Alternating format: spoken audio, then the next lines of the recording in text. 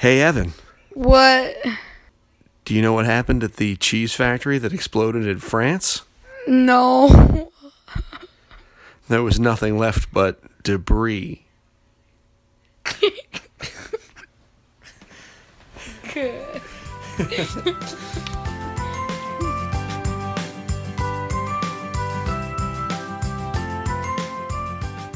Hello, everyone, and welcome to Engage, a family gaming podcast. This is episode 124, and I am your host, Steven Dutzman, as always. This is the official video game and board game podcast for EngageFamilyGaming.com.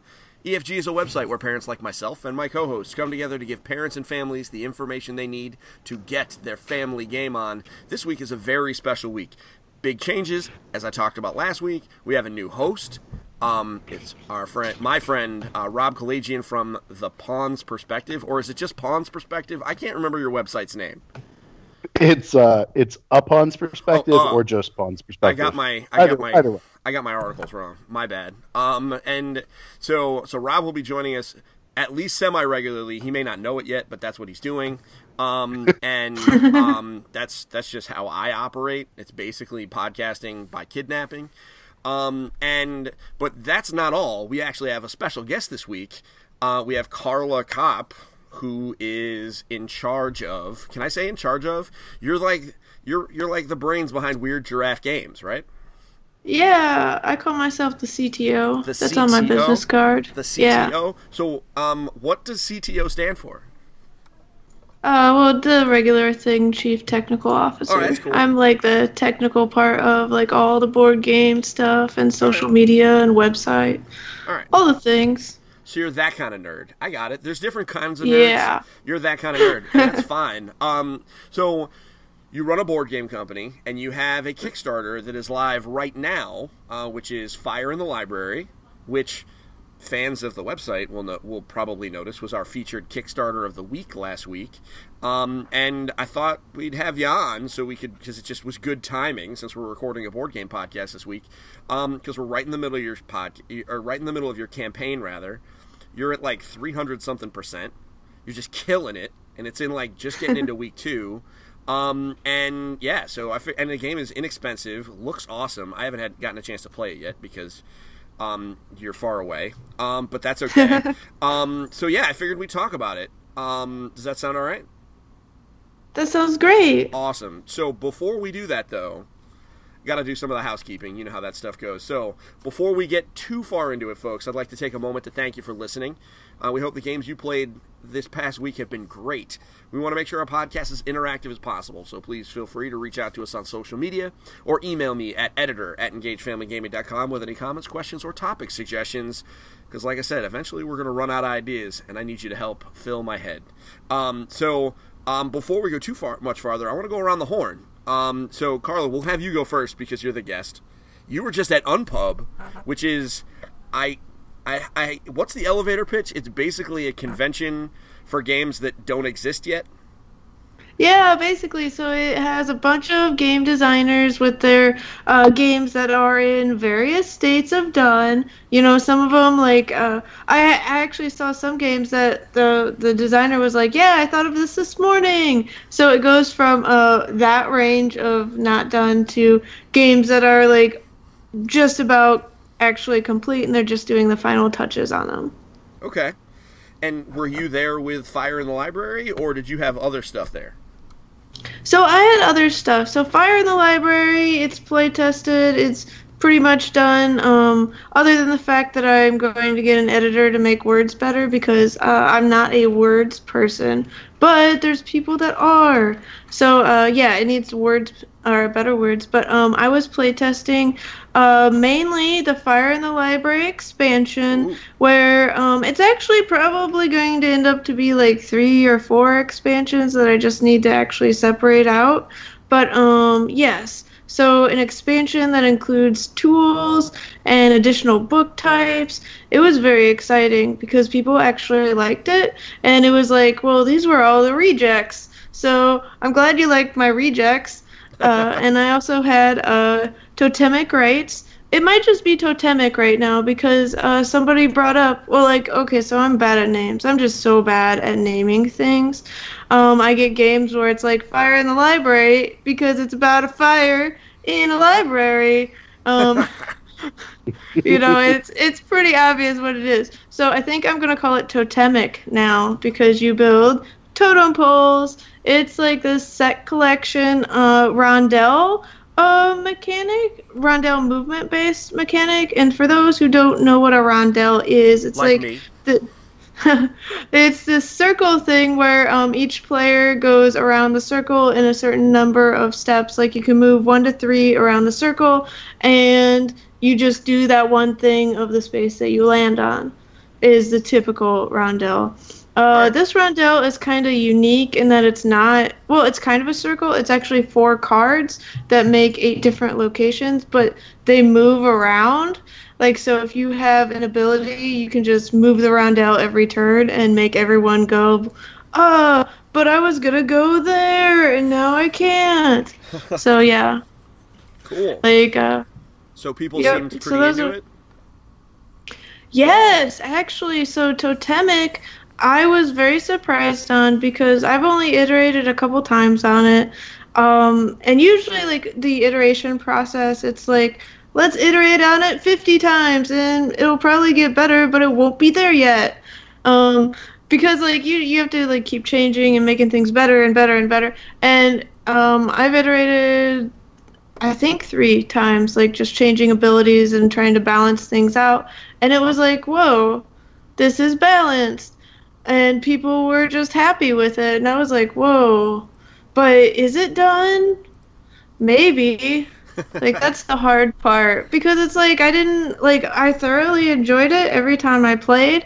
And usually I'm like, I need to change this number. I need to change this, like, this one is more overpowered. Or I need to make more player interaction. But, like, I feel like this one had a certain amount, like, enough player interaction that, like, you could annoy people, but you couldn't, like, really anger anyone, which I feel is the best. I like that only because my children troll me endlessly in every game we play. I don't know if you have that problem, Rob? I have that problem all the time. Even if I'm not winning, my kids still come after me just because it's dad playing. It's notorious. It's just, we play like Dragoon with Lay Waste Games, and they always just have to destroy dad's dragon no matter what I do. It's crazy. Well, that's what dragons would do. That's why I like Dragoon. Dragoon is a really good game. I knew I was going to like it just from the map, but getting my hands on it finally, when they sent me my copy, I couldn't just not play it for like weeks. It was tough because I had other games to play, but I was just like, no, I'm playing Dragoon. I guess everything worked out because I didn't have to shut down. But my kids relentlessly go after me. So I like games where they can, like, nudge me, but they can't just burn my entire village down and salt the fields because, it's tough to compete when you've got 2 kids just wrecking you. My youngest won't do that. She likes me too much. But my oldest and my middle son, man, they just torment me. So, how big of a show is Unpub? Are we talking like a hotel lobby, or is it like as big as PAX? Bigger than a hotel lobby. It's certainly not PAX. Okay. At least I've only been to PAX Unplugged, but that still had a giant showroom, and it had an Unpub in itself, which was pretty fantastic. But this show, I heard that there was like 1,000 people there. That's pretty good. It was larger than I had anticipated, because they had this grid system for tables. Like, I was on table K6, so there was like A through maybe L or M per chance, and then 1 through 9. Right. However many tables that is. That's a lot of tables. Yeah, and like we had 2 different blocks, so there was 2 sets of designers for each of the blocks. Well, some people had overlapping, but yeah, like, and there was a number of just playtesters that would come around. Like, this Unpub was different than the other sorts of Unpubs I've been to, in that they just invite the public in. Like, I'm pretty sure it's just completely free to the public, and the public also gets, like, freebies and stuff, so it's, in their best interest to come and, get a free game or two, and also playtest people's games. Rob, we should go. We should totally go. Totally go. I think that'd be kind of fun. Although after some of my previous Kickstarter review experiences, I don't know how many board games I can play on index cards, but we'll figure it out. I have very bad luck with reviewing Kickstarters to the point where I actually can't do it anymore because I've been sent one too many shoeboxes full of index cards, and I'm just like, that's why we do the promotion thing, because it's just way easier. Doesn't cost the people anything, and we still get to create cool content and hear about these awesome games. We just don't play them because, man, I don't know what to do with some of the stuff they give me. So that's, like, really surprising for me. Like, I visited a reviewer friend, and he was like, hey, let's play this Kickstarter game, and then he handed out these cards with sleeves, and I was like, what? You could just send, like, cards and sleeves in a, like, Ziploc bag? But I thought you had to have, like, a box and official cards and stuff. Wow. Like, to know that people are sending index cards, like, apparently I'm putting in, like, way too much work or something. Well, you'll note that I don't do it anymore. So yeah. maybe you're doing just the right amount.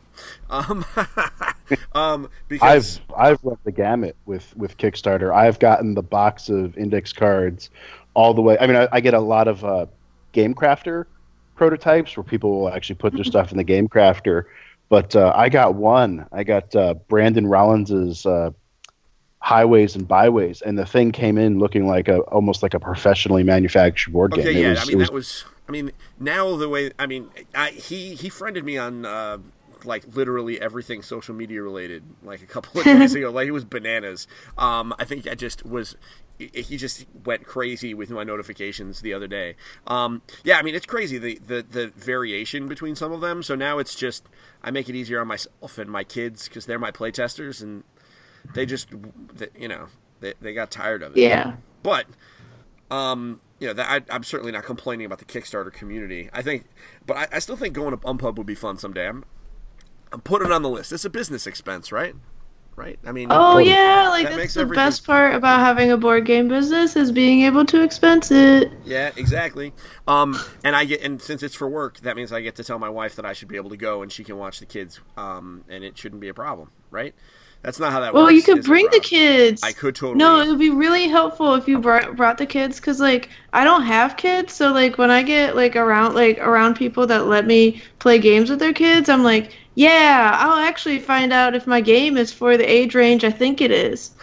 Yes. Listen, you can borrow my kids anytime. You're a little far, but, they can hitchhike. It'll be fine. So that was Unpub. I'm super interested. Maybe we'll have you back on. Maybe you'll get a bunch of people that went to Unpub together, and we'll all talk about it. Because I'd be interested to have, like, a more detailed discussion. Rob, what have you been playing? I kind of had, like, other than literally everything, because you play a lot of board games. I had a cooperative game kind of week.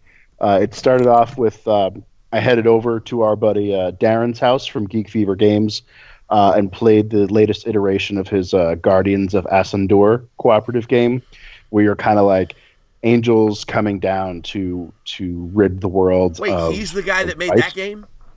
Yeah, I've been seeing that at CT Fig and BFig for like 3 years. Yeah, he's been constantly evolving. It's like super streamlined now, and it was really great because we had a victory, which is like maybe one of the 2 times I've played and won that game. It was really cool, and I've been a huge fan of it since the first kind of iteration that I've played. So I got that played. I also got in Awakening Lair by Rather Dashing, which is like a streamlined dungeon crawler. So you have like this line of 12 cards, and you're trying to get them, beating monsters until this big monster awakens and tries to get out, and you have to kill it before it moves down all the cards. Mm-hmm. Just Rather Dashing does some really cool stuff. It's light, it's quick, it's like half hour. And then I played Professor Evil and the Citadel of Time from Passport Games, which is another cooperative. You have this board of like a mansion, like some of those like a Clue style board. And so Professor Evil has collected all these artifacts throughout time and put them in this booby-trapped mansion.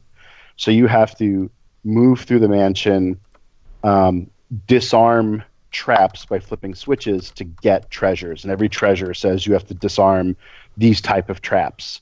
But there's like a clock mechanism on the board, and after every turn it'll move. So if you don't get a certain treasure by a certain time, Dr. Evil locks it away and you can't get it. And then he'll also move the board and turn traps back on and lock doors. It was really cool. It's the first time I've played it. Very simple rules, very streamlined. And me and my buddy who played just got absolutely slaughtered. It was just not a pretty sight. Well, I mean, that's because you're bad at games, right? I am notoriously bad at games. And I think the only reason I ever win at games is when I sit down with the designer, I flat out tell them, like, if I lose, you get a bad review. And then they take pity on me and they want a good review, so they let me win. But otherwise, I pretty much lose all the time.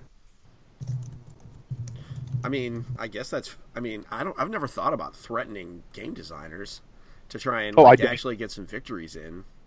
Man, yeah, it's the only way I can win. It's just like, if you don't let me win, man, I'm just gonna blast you online. And they, of course, they all laugh and they think I'm joking, and I'm thinking, no, I'm really not.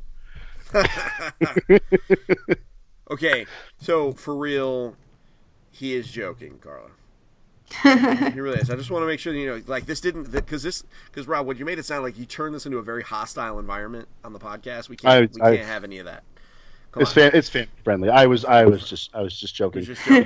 Except I'm not. Joking. No, you are. Damn it, Rob.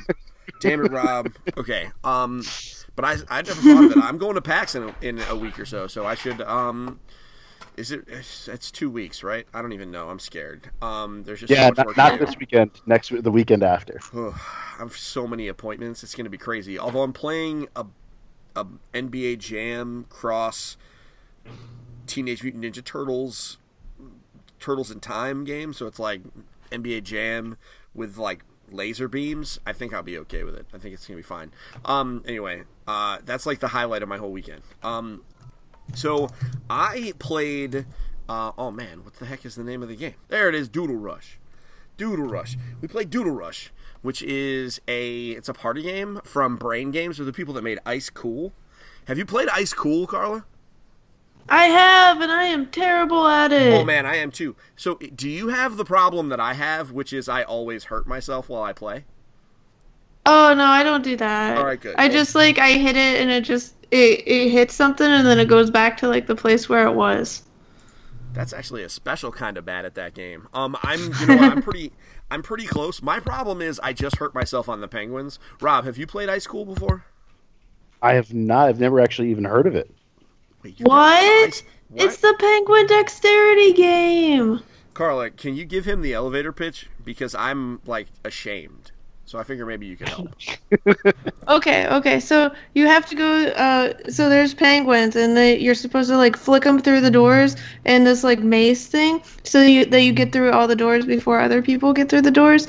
And you do it for the fish. But yeah, you try to hit them on the head, and so they jump. But it's so hard. It's like some people get it, and they can just make that penguin go where they want it to. But like I cannot. But it's fun. It is fun to flick a penguin and to hope for the best. Yeah. So the it's penguins in a high school that is fully frozen. And so you're flicking, like it's bananas, because what's crazy about it is the game box is actually 4 boxes like nested inside each other that you pin together using different game pieces to make like this giant maze like thing. I mean, it looks like it doesn't look like a high school, but it's supposed to simulate a high school, right? And so you're flicking the penguins through the doors, and like it's set up to allow for some crazy trick shots, like if you put spin on them, because the penguins, it's a flicking game, but the penguins have round bottoms, like almost like the reverse, like at the bottom of a globe kind of thing. So they're round on the bottom. So if you flick it, that you can put spin on them, and if you hit them apparently the videos say that if you hit them on the top of their head, you can actually make them jump. And so if you can make them jump over the walls, they can jump over the walls. I have never successfully done this. But it's actually kind of rad. I have it. I'll loan it to you. Because I think your kids would get a crazy kick out of it. And there's an expansion coming. Or I don't even think it's an expansion. What? I think it's just Ice Cool 2. I saw it at Toy Fair. They had it set up, but they didn't have it playable. Basically, it is a standalone game, but you can also, it's more boxes with more setups that you can clip together and just make it a bigger game. Or you can play it all by itself. It's amazing. Yeah, it's fun. No, sounds like I think my you kind of have game. to play Jumbo Ice Cool, because yeah. that would be twice the Ice Cool. Yeah, pretty much. I think that makes it. I love expansions that are like standalone, but also can be added into the main game, like Queen Domino, and now Ice Cool 2. And there's dozens of others, but I'm a huge fan of that. But yeah, I have Ice Cool, Rob, so I'll hook you up because I think your kids would like it. Awesome. But my problem is I hurt myself because I flicked the penguins and I hurt my finger, which is really stupid. But so Brain Games, they made Ice Cool. So Doodle Rush this is the game. Every player gets a number of blank cards and a dry erase marker. The cards are the kind of material that you can draw on with a dry erase marker and clean off mostly well. And the idea is you get a card, and the card has a bunch of words on it. And so there's an hourglass, you flip it over, and your job is to draw as many pictures as you can. And the goal is to make them, you want to draw as many pictures as you can, because, and you have a minute to do it, right? And then at the end of that minute, you immediately flip the hourglass over, and then in real time, everyone at the table proceeds to try and guess the cards in front of you. And in front of everybody, really. So let's say I drew like a puppy and I drew a dog. That kind of deal. You could guess puppy and take it, and you get that card. At the end of that minute, you kind of calculate the scoring, and you get a point for every picture that you guessed correctly from your friends, but you lose points for every picture in front of you. So you have to draw well enough for people to actually understand what it is, or you lose lots of points. And you go through that for like 3 rounds, and it is a super fun party game for what it is. They tossed it at me while I was at New York Toy Fair, and I thought it was like, all right, this is just, another thing. It's actually kind of wild because you have to draw something good. You know what I mean? Like, you can't just scribble on the paper. Or on the cards rather. You really have to kind of try and pick words that you can draw. And a minute is not a lot of time. So you really, so I dug it. It's called Doodle Rush. My oldest son said, why didn't they call it Quick Draw? And we're like, probably because connotation, and also someone else, I am sure, made a game called Quick Draw. So yeah, that's Doodle Rush. We're going to have a review on it up on EFG probably within the next couple of weeks. We just got to write it up and, do all the normal shenanigans. You know how that stuff goes, Rob. I am in the middle of it right now. Yeah, it's nonstop shenanigans. So yeah, that's it. Anybody else have anything particularly interesting that they played in the last couple of weeks that they wanted to talk about? Actually, I real played quick, one go. Oh, let the guest go first. Go. Yeah, Rob, you can talk about that later. What else did you play, Carla? So I did play this really cool game on Pub. It was called Lawn Masters of Ganymede, and one thing I really like about it is the story. So Ganymede is being terraformed, and that I believe is one of the moons of Jupiter. Sure. And you are one of like a different companies, like either the water company or the lawn people or the stonemasons. You're one of the factories, and you're trying to make a really beautiful city so that you can win, and your city will be the capital of Ganymede. And I just like that it's weird space, like also with little lawn gnomes and what are the little orbs that you put in your yard orbs? I don't know. I like the mix of. I think that might actually be what they are called. I don't think they have a fancier name than that. I'll look it up. Okay. So carry on. I'll look it up on Amazon.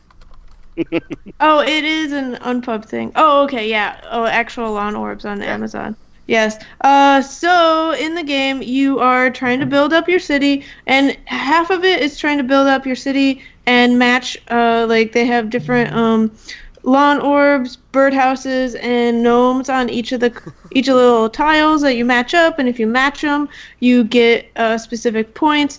But so you match the different tiles and you build your city, and you could also activate your cities with dice if you match the dice and you put them on the different tiles, and you can get resources from every tile that is touching your tile. So it's also resource management, and you can build up your tiles as well to get victory points in the end. Like, and each tile has different victory points, different things on it, different types. Like there's the water, the stone, the wood, and I feel like another one, but I forget what it is. Anyway, I liked the game because I'm really into like weird themes, but it was also one of those things where it's like you can do one of 4 things and you just do the thing, and it's like so fast, and then suddenly it's your turn again. So you can take a tile, and while you're placing it, the other person is doing their thing, and then it's your turn again. So I really liked that, and like the art was pretty good, like little lawn gnomes in Jupiter. Listen, I think that theme is fire. I mean, I love the idea of just like decorating your yard like you're a suburban, like middle-aged dad, but you're on Ganymede. Yeah, it's just like so weird that those two things. Like, I don't think I've played a game about doing your lawn, but like I wouldn't be excited about that. But I am excited about doing my lawn in space. What do you think, Rob? I'm completely down with that theme. I mean, I'd probably be down with it like if it was on Earth, because it's just weird enough that it would interest me. But yes, I would totally be extra interested in taking care of my lawn in space. Yeah, absolutely. Especially since they didn't really change what lawns are. Like the fact that it's like gnomes, and by the way, they are called lawn orbs. In case anybody was curious. So, yeah. I mean, the fact that they didn't change how lawns work, they just decided to put it somewhere else, just makes it that different level of absurd. And anyone that knows this podcast knows I like absurd things because, that's how things work. So I think, so Rob, did you have another thing? Oh yeah, just because I'm actually writing up my review now. I've been playing Untold: Adventures Await with my kids, which is the Rory's Story Cube RPG. Yeah. Tell me all about it. And it's really cool, and it actually kind of is a good segue because the story and setting my kids chose is we're doing a sci-fi game on Europa, which is a moon, and it's in the process of being terraformed. So that's the setting. So there are these above ice and below ice colonies, and it's cool because you've got you basically play an episode at a time, and you have these five segments of the episode, and you're rolling dice and placing them on these recessed areas of the cards, and you can ask questions and take actions, and you're rolling dice to give you ideas, and it's just really cool how it pans out because everybody's creating the story, and we have this story where this meteor is going to crash down on the moon, and we try to build a cannon to shoot it down, and it doesn't work, and we find out it's an alien spaceship. So we go to another colony for help, and we find out that the leader of that colony is a traitor, and she called the aliens there, and we blast off and try to board their ship, and at the end of the first episode, we got captured. And all of this is just coming out of play from the die rolls. There's no specific plan or structure. It's just like, okay, wow, this is what's happening, and it's just a really cool kind of like introductory type RPG. And you can use, whatever story. It comes with a base set of story cubes, but I've got some Doctor Who ones we'll probably toss in, and some action cubes, where they're kind of like, instead of objects, they're actions. We'll add those in. And you record every episode on a sheet of paper. So like the next time we'll do episode 2, and the next time we play episode 3, and stuff can carry over. It's just a really, really cool game. Yeah, I've had my eye on that since I saw it. So I'm probably gonna steal that from you for a little bit. I'll trade you Ice Cool for it for a little while when you're done. Sweet. Very different games, but I'm okay with it. We played Marvel Code Words also, or not Code Words, Code Names. Is it Code Names? I think it's Names. It's Code Names. We played the Marvel Code Names game, and let me tell you, this is very brief, but nothing is funnier than playing Marvel Code Names with people who have only watched the movies. Because the board game is very, very much on the comics, and I forgot that I never told my wife what the Scarlet Witch actually looks like. And so, like, they show her in her comic book form, which is like, you know, the leotard with the pink tights and the weird, like, crown thing. Admittedly, I'm curious as to why they haven't put the crown thing in the MCU, because I think that's cool, but I digress. So my wife had no idea who it was, and I was trying to clue her in to, you know, and she just wasn't buying it. She had no idea what was happening. And there was like a bunch of dogs that she had never seen before. I'm like, oh, so you had like Lockjaw out there? And she's like, who? So spoiler alert for those looking to buy Marvel Code Names for their kids, go over the cards and have Wikipedia up and then teach them all about comics, because they're going to need to learn a lot, because it gets deep in that thing. Deep. So, I don't know. You guys have played Code Names, right? I mean, I think everybody's played Code Names at this point. No. You've never played Code Names? Well, I don't, for about 8 years now, I don't really buy many board games. So if it doesn't come in for review, I rarely play it unless I play it at someone else's house, and I've never played Code Names, any version. Okay, that's fair. That's fair. You also are allergic to fun, so there's that. I am not allergic to fun. I'm like the king of fun. That's definitely not true. I'm the king of fun because I'm the host, and I get to decide who's the king of fun. I'm the king of fun. Carla's the queen of fun, from a different kingdom. You're just the jester of fun. And that's okay. I can live with that because jesters are fun. Kinda, but sometimes they're like the villain. Anyway, this is just me being antagonistic because I'm hangry. I just started Weight Watchers, so I'm having a difficult day. So that's it for Around the Horn. We went around and around and around the horn, but that's okay. This is all about giving people ideas about games that are out or will be out soon. So why don't we take a break? We'll breathe for a moment, and then we'll come back, and then we're going to talk a lot about Fire in the Library. Oh, okay.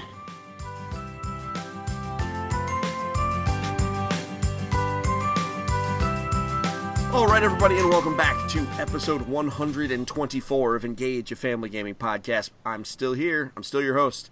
We're still talking about board games, and I'm still joined by Rob and Carla. And so we went around the horn, around and around and around, which is fine. But now we want to kind of do our topic for the day. So our topic is a Kickstarter campaign that is currently live on Kickstarter. As of the time of this recording, there's 17 days to go, so you're basically like halfway through-ish. And well, we're on week 2. Week 2. Okay. Yeah, So- it's only 21 days, I think. Oh, it's a 21-day thing? Okay. 20. All right, so you still got like most of the campaign to go. I didn't know. Wait, you can hold up, full stop. I didn't know you could change the number of days. You can have it be less than 30 you can days. have any number of days. You can start and stop when you want. That's I had no idea. That's awesome. Okay, great. So that means that's another thing I have to pay attention to. I just assumed everything was 30 days. But I was wondering how you went from like starting to 17 days, because this campaign has only been up for like a week, because it was just a little while ago. So now I get it. Time didn't compress. You just only had a 21-day campaign. I feel much better about myself. So you are the CTO for Weird Giraffe Games.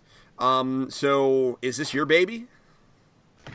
It is not. Well, it kind of is. If you talk about babies is something that you care about a lot. I am not the designer of the game. The designers are Tony Miller and John Prather, but I am the developer of the game. So I saw them playing at a couple of conventions and I played it with them, and I then signed it about 6 or so months ago, and since then I've been working, like, I've played it so many times, like, just iterating and making it, like, really amazing. Awesome. So what about Fire in the Library caught your eye? Like, you obviously you saw it a bunch of times, but they didn't just wear you down Steve Urkel style. Like, they had to have, like, what about it was interesting? So we can first talk about like what kind of games I make, and I make games that are like an hour, they're complicated. I do not make pressure luck games. Okay, that's not the thing I do. That's normally not the game I play. Like if you're like, "Hey, let's play a pressure luck game where you just roll dice like zombie dice." I'm like, "But we could play something else. Anything else than that." So I'm not a pressure luck person, but I was friends with Tony and John, and I saw them at different conventions and pitching to people, and the line that they'd usually get would be like, "Hey, Fire in the Library is great, but we already have a push your luck game." So like after hearing that quite a few times, I was like, well, Weird Giraffe Games doesn't have a push your luck game, and it's not like I'm going to create it, so I might as well sign this one. But it's not just that. It did fit in our lineup because I wanted Weird Giraffe Games to have like a good library and variety of games. But it was also the theme. Like I really like libraries, and having a fire in the library I thought was cool. One thing that the game did have that it still has now is the escalating mechanic of the library burning. Because, with fires, when the fire starts, it starts off slow. And it's not doing that much. It doesn't hurt you that bad, and you can work around it. But as the game progresses, it starts increasing, and there's more fire until everything collapses. So I always thought that was really cool, where if you weren't like paying attention to what you were doing, you could just escalate the fire and then trigger the end game where everything starts burning. Okay. I mean, seems kind of dark. Well, I guess fire is not dark. It's very bright. It's very But bright. yes, that was a bad joke. No. But, No. That was a brilliant joke. Don't hate. That was a brilliant joke. So To one steal thing. Steven's word, that joke was fire. Oh, damn, Rob. Now that was bad. That was bad. So, and you should feel bad. So one thing I did do with the game, so as a publisher, when you sign a game, you don't have to keep the theme. So I went through these different exercises on what the theme should be because, books, like, I love books, but books are kind of nerdy. They don't appeal to everyone. So I was, like, going down different paths on what you could save, and just that path of where my mind went was just so dark. Like, I think my favorite ideas that I had were that you're saving astronauts in space. But, if you don't save that astronaut in space, they suffocate alone. But another idea I had was that you were collecting wildlife in the safari, like giraffes and elephants, and if you got one jungle cat and put it in its pen, it was okay. But if you put two jungle cats together, they were gonna murder everything. Which, like, I didn't want children to cry, because I feel like if children were playing that game and all the zebras got mauled, that would be bad. It would be bad. Yeah, no, I agree with you. Children's games, So- you don't need to kill furry animals. So yeah, fire in the library, like, it's bad. Like, you're losing knowledge, but you're not, like, losing people or fuzzy animals. You're losing books. It's emotional, but not too emotional. So normally I always ask, like, why the designer, did they ever tell you like why they decided to make this game in the first place? Like, I know why you liked it. Oh, yeah. Because you wanted to diversify a little bit. But could you tell me the story as to why they made this? Because as designers, they could make anything. And yet they decided to make a game about burning a library down. So I know exactly why. Tony, he was designing a game. He was thinking about the Press Your Luck. And he was on the internet, and he came across this meme. And the meme was, you know that you're a real nerd if you're still angry about the fire in the Library of Alexandria. So he saw that, and it was like, yes, make a game about the fire in the Library of Alexandria, because he got really mad about it. So that proved he was really a nerd. But a nerd in a good way, because he made this game. Yeah, no, I mean, I am a fan, even though I have not played it. So, tell me, how does a basic round in Fire in the Library play? Like, let's say the three of us were sitting down to play. Kind of how, in general, would it work? So the first thing you do in Fire in the Library is select turn order. And turn order is selected where the person that has the least number of points, they get to decide where they're going in order. And order is very important. So the first person that's into the library, they're going really fast. They're not paying that much attention. They're being a little risky. But if you're the first one in to save books, you are super brave, and you get extra points for bravery. And the last person into the library, they don't get that many points for bravery because, you're the last person to save books. But they do get an easier time because they took their time, so they have more safe spaces on their turn order card. How the turn order card works is you can get one fire token in a safe space, but if you get 2 total fire tokens or a fire token in a risky space, you burn books. Okay, so once turn order is chosen in reverse score order, then the first player goes. And the first player takes the library bag and starts pulling out tokens. So they can choose to leave the library at any time. And if they choose to leave, they take the books that they've saved, and they score them based on the current values in the library. And the library starts off with each book being worth between 1 and 4 points. But as the game goes on and you burn things, every time you burn a book of a certain color, that book becomes worth 1 more. And you also add in fire tokens as you burn things. So if you end up leaving the library, you score points. But if you press your luck too much, you'll get those 2 fire tokens or a fire token in a risky space. And every book that you have at that time burns. So the game starts off, and there are 7 fire tokens in the bag and 22 books, which, is a pretty good chance that you're going to save a lot of books. But as things get burnt, it can get up to 17 fire tokens for 22 books. So it's about even whether you're going to get a fire token or a book token. But one of the really interesting things about the game is that you have tools at your disposal. And how you gain tools is you gain tools either when you burn as a catch-up mechanic to, you don't get any points this turn, but you get this tool and hopefully you'll do better next time. Or if you leave the library before becoming risky, that gives you the extra time to grab a tool. And tools can do a variety of things. The bucket is the easiest tool, where the bucket, if you start a fire, you can just put it out with the bucket. It's easy peasy, and then you can choose to either continue searching for books or to leave the library.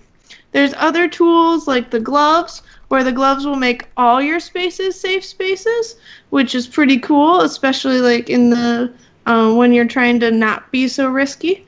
But you still get the bravery points for going first if you're using it as first. There's things like the slingshot, and the slingshot works. So say you've lit something on fire, but you have a slingshot, so you slingshot away the fire and your most valuable book to another player, and then they have to deal with the fire on their turn. So there's a number of things to try to mitigate your luck and change the probabilities of what's in the bag.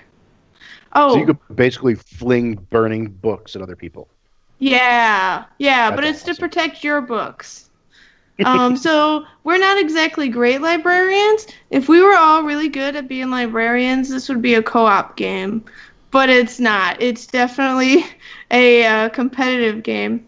And then, so once every player has taken their turn order and either saved books or caused things to burn, what nobody actually dealt with was the problem, which was the fire in the library. So another section of the library burns at the end of the round.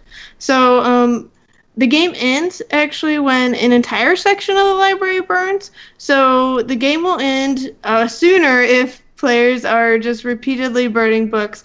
But it will end regardless because the library at the end of the round continues to burn and introduces more fire tokens to the bag and makes it all riskier as the game goes on. Well, and the worth of the books goes up. Like, as I said, they start off between 1 and 4, but at the end of the game, they're all worth 7. So even if you start off and you're not doing so good, it's basically always possible to catch up just by using the right combination of tools. Okay. Cool. I mean, looking at the... So I have a feeling I would be...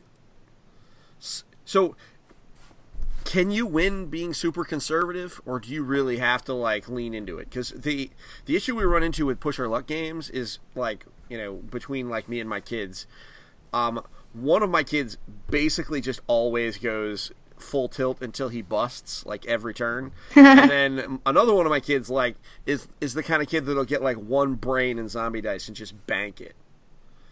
And just, you know. So is the game balanced so that you can kind of take your different strategies, or do you just have to go one way or the other? What do you think?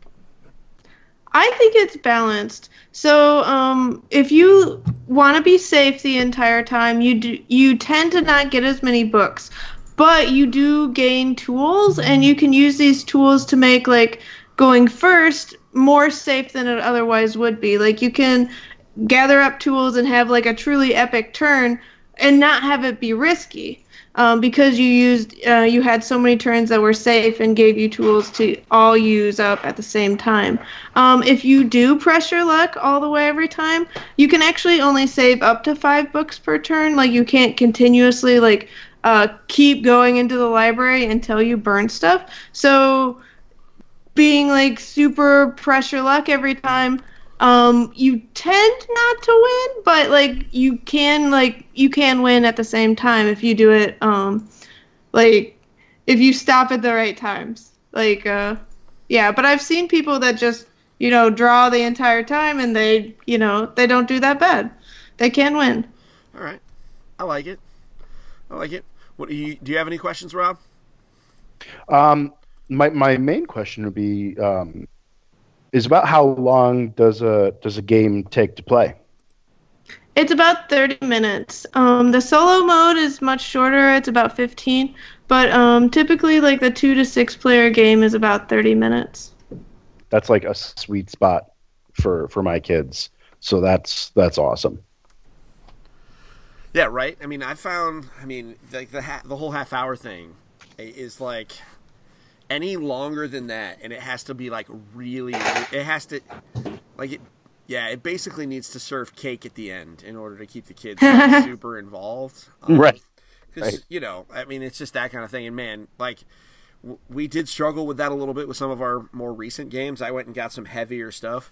My oldest son keeps grabbing my copy of Civilization: A New Dawn, and he's like, "Hey, can we play that?" And I'm like, "Yeah." With your attention span, no way.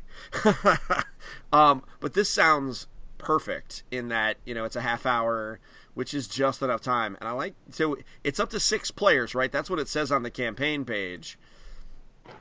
It does. Yes, because that's true. That's why it says that. Well, hey, listen. I phrased my question awkwardly, but but that's okay. That's what I do. Just about everything awkwardly. Just ask my wife. She's normally on here. So, the question that I have So is it balanced across the different players? I know I'm asking the publisher, so you're probably going to say yes, but did you have to work extra? Like, did it start as a game that was kind of balanced from 1 to 6 players, or like how did all that come about? So no, it did not start off as 1 to 6 players. It started off as 2 to 5. And one thing about Weird Giraffe Games is that when I say the player count, I say the player count, and I'm serious that you're good for 1 to 6. Like, one of my pet peeves is that I like playing games at 6 players. That's 3 couples. I get to, like, I know a lot of people do 4 because it's 2 couples, but I like to see more people. And the worst thing ever is getting a game that says 6 players and then playing it and being like, did they even play this at 6 players? Like, sometimes I think that. And so I never wanted to publish a game like that. So I've played it many times at 6. And actually, the 6-player games are sometimes the most fun of all the player counts. Well, just because there's so many different players and player types, and like it gets so so the game ends immediately when any one section of the library burns down. So when there's 6 players, there's 5 people that could be in the way of you saving books, and it gets super tense. So yes, 6 players, it definitely works out well. And I had to work with things, and there was a bunch of iteration on the turn order cards. The first thing I did was try to make them flippy. So like there was one side for one player count and one side for the other. But then people would forget and flip them the wrong way, and there was confusion. So that didn't work. I tried other things with that. But the game also works as a solo game. I really like designing solo modes for games, so I like that about it. The solo mode is very easy, simple. How it works is you have all the turn order cards, and you choose which one you want to play, and then you play that one, and if you burn, then the AI just scores the largest or the highest valued book.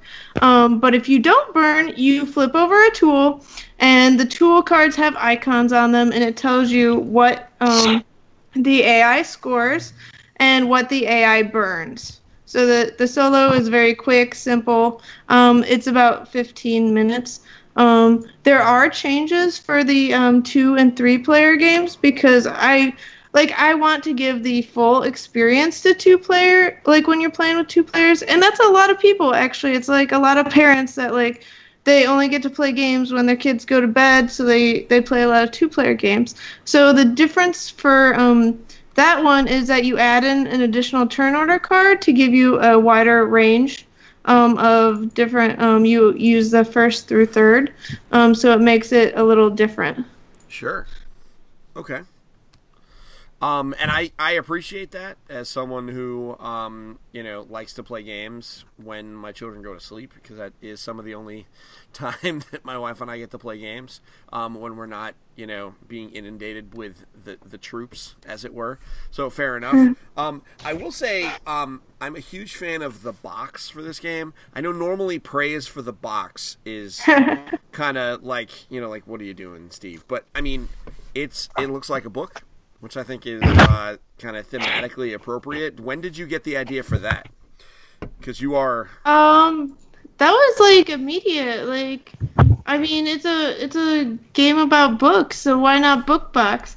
But there's been like a couple of Kickstarters and stuff that have done book box, and it just makes sense. And also, like, Beth did just fantastically well. Like, she sent me the illustration for it, and I was like, yes, that's it. That's perfect. You're brilliant. Let's keep going with that idea. I have to agree. It is a really nice looking box. I don't think you're crazy, Steven, for praising a box. I mean, and now the box is a magnet box. Oh, is that a stretch goal? Yeah, that's a stretch goal we hit. Nice. So let's talk about that. So how many stretch goals did you have planned before the Kickstarter went live?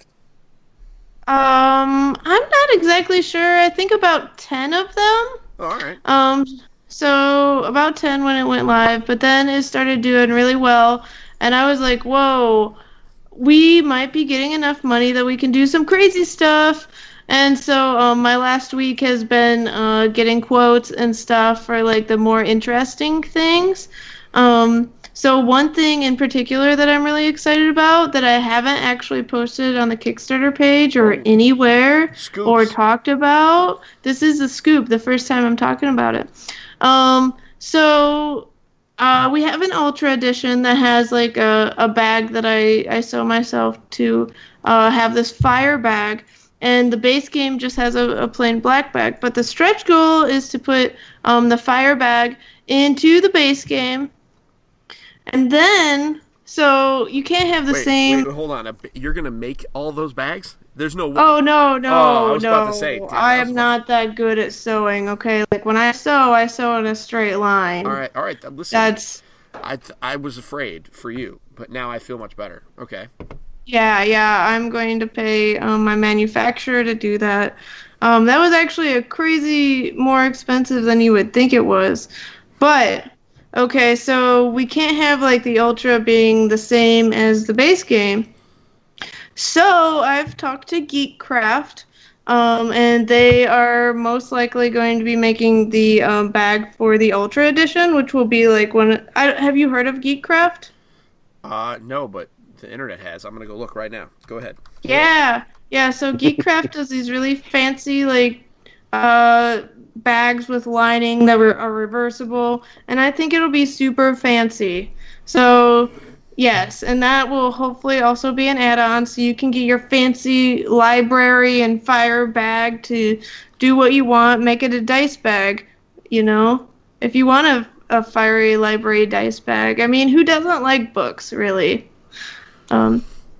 So I am super excited about that one. That sounds pretty awesome. I did go to Geekcraft, and they have an X-Men bag, and I think I need to get the X-Men bag. I have a problem. Yeah, I mean... oh, man. They're nice. Man, you just basically sent my house a bill. I mean, I guess the good news is that I get stuff out of it, but I'm going to not look at that page before I spend even more money. So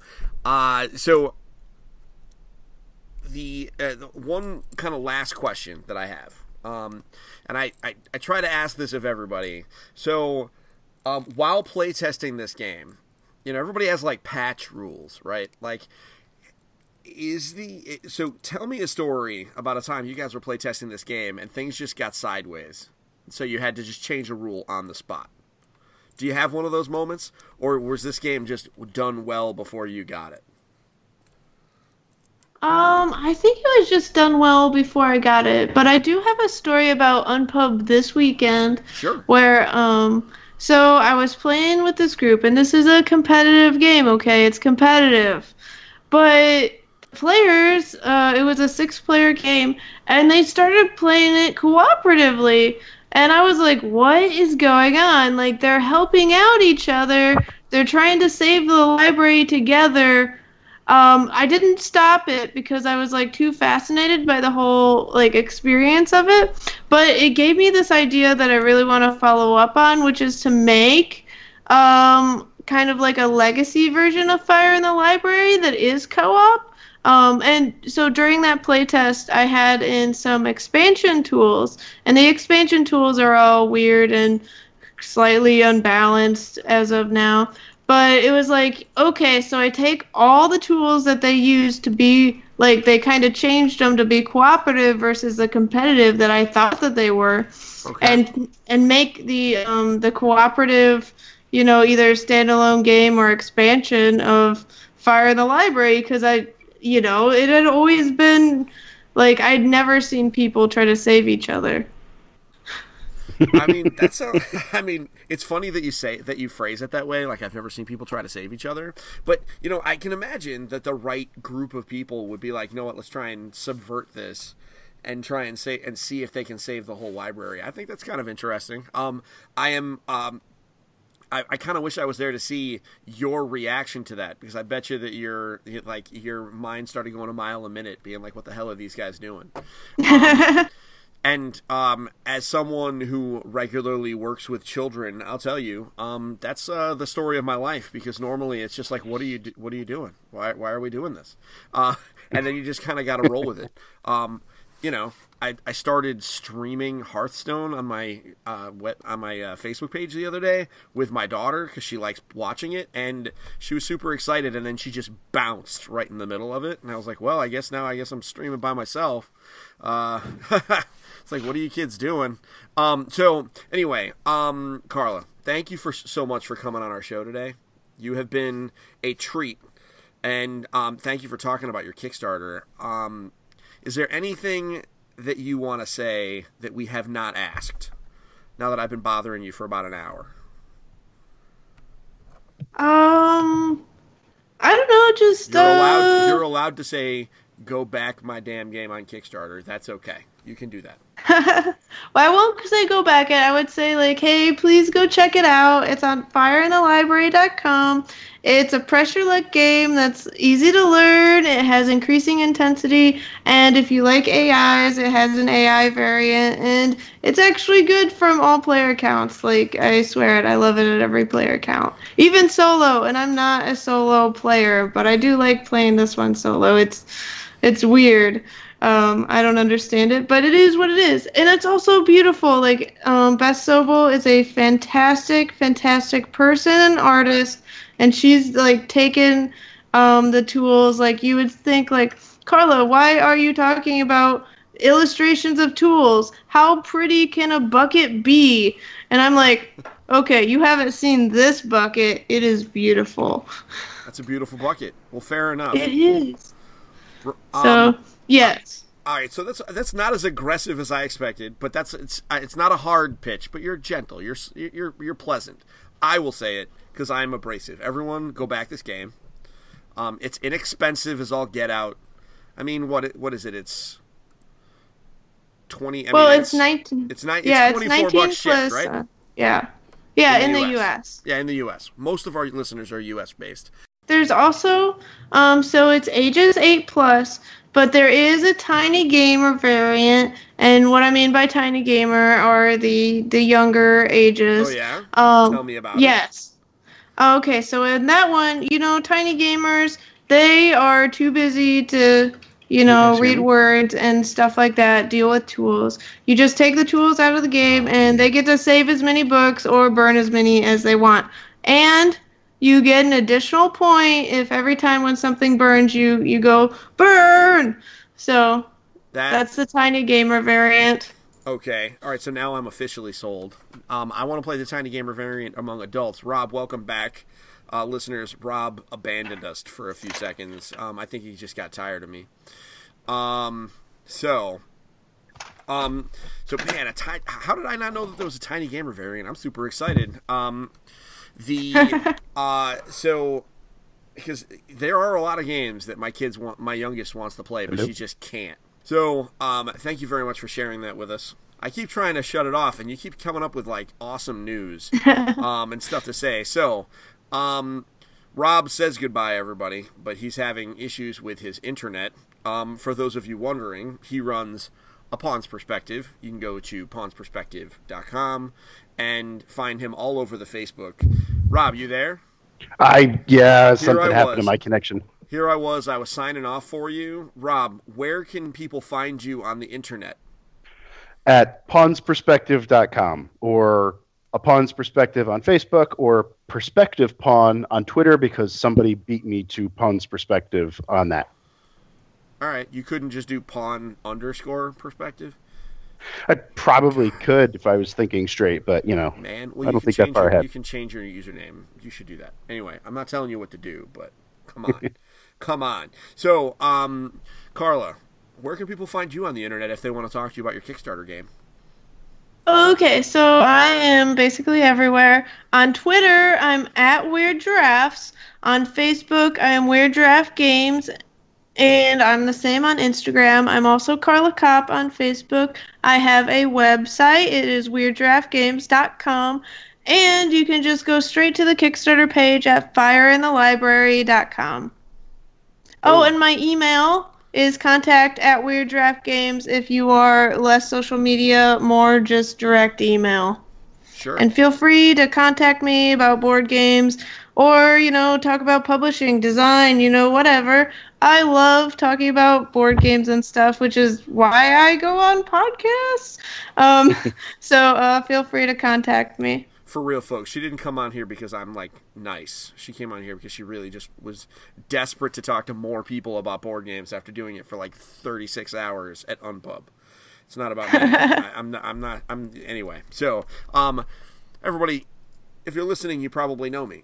But I run EngageFamilyGaming.com. That's a website on the internet where we provide information for families. Looking for video games, board games, etc.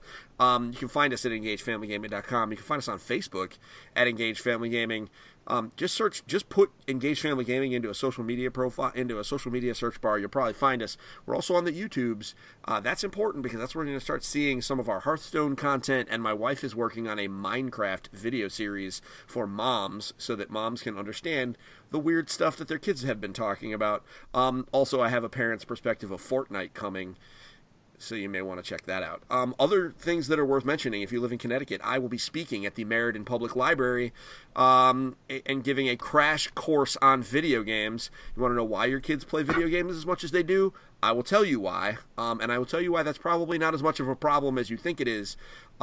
Be prepared for me to tell you not to use the word addiction as often as you do. And we're also going to be talking about alternatives to super violent kid favorites like Call of Duty World War II. I'm going to make some suggestions so that you can say yes to your children as opposed to saying no until you cry and give in. So that has been episode 124 of Engage, a Family Gaming Podcast. I do hope that you have a wonderful week, and we will see you next week with some video game talk. We're going to be talking about some Nindies, so that's going to be a wild ride. Until next time, this is Steven and Carla and Rob signing off, and don't forget to get your family game on. We'll see you later. Yay! Cool. Yeah. Thank you very much.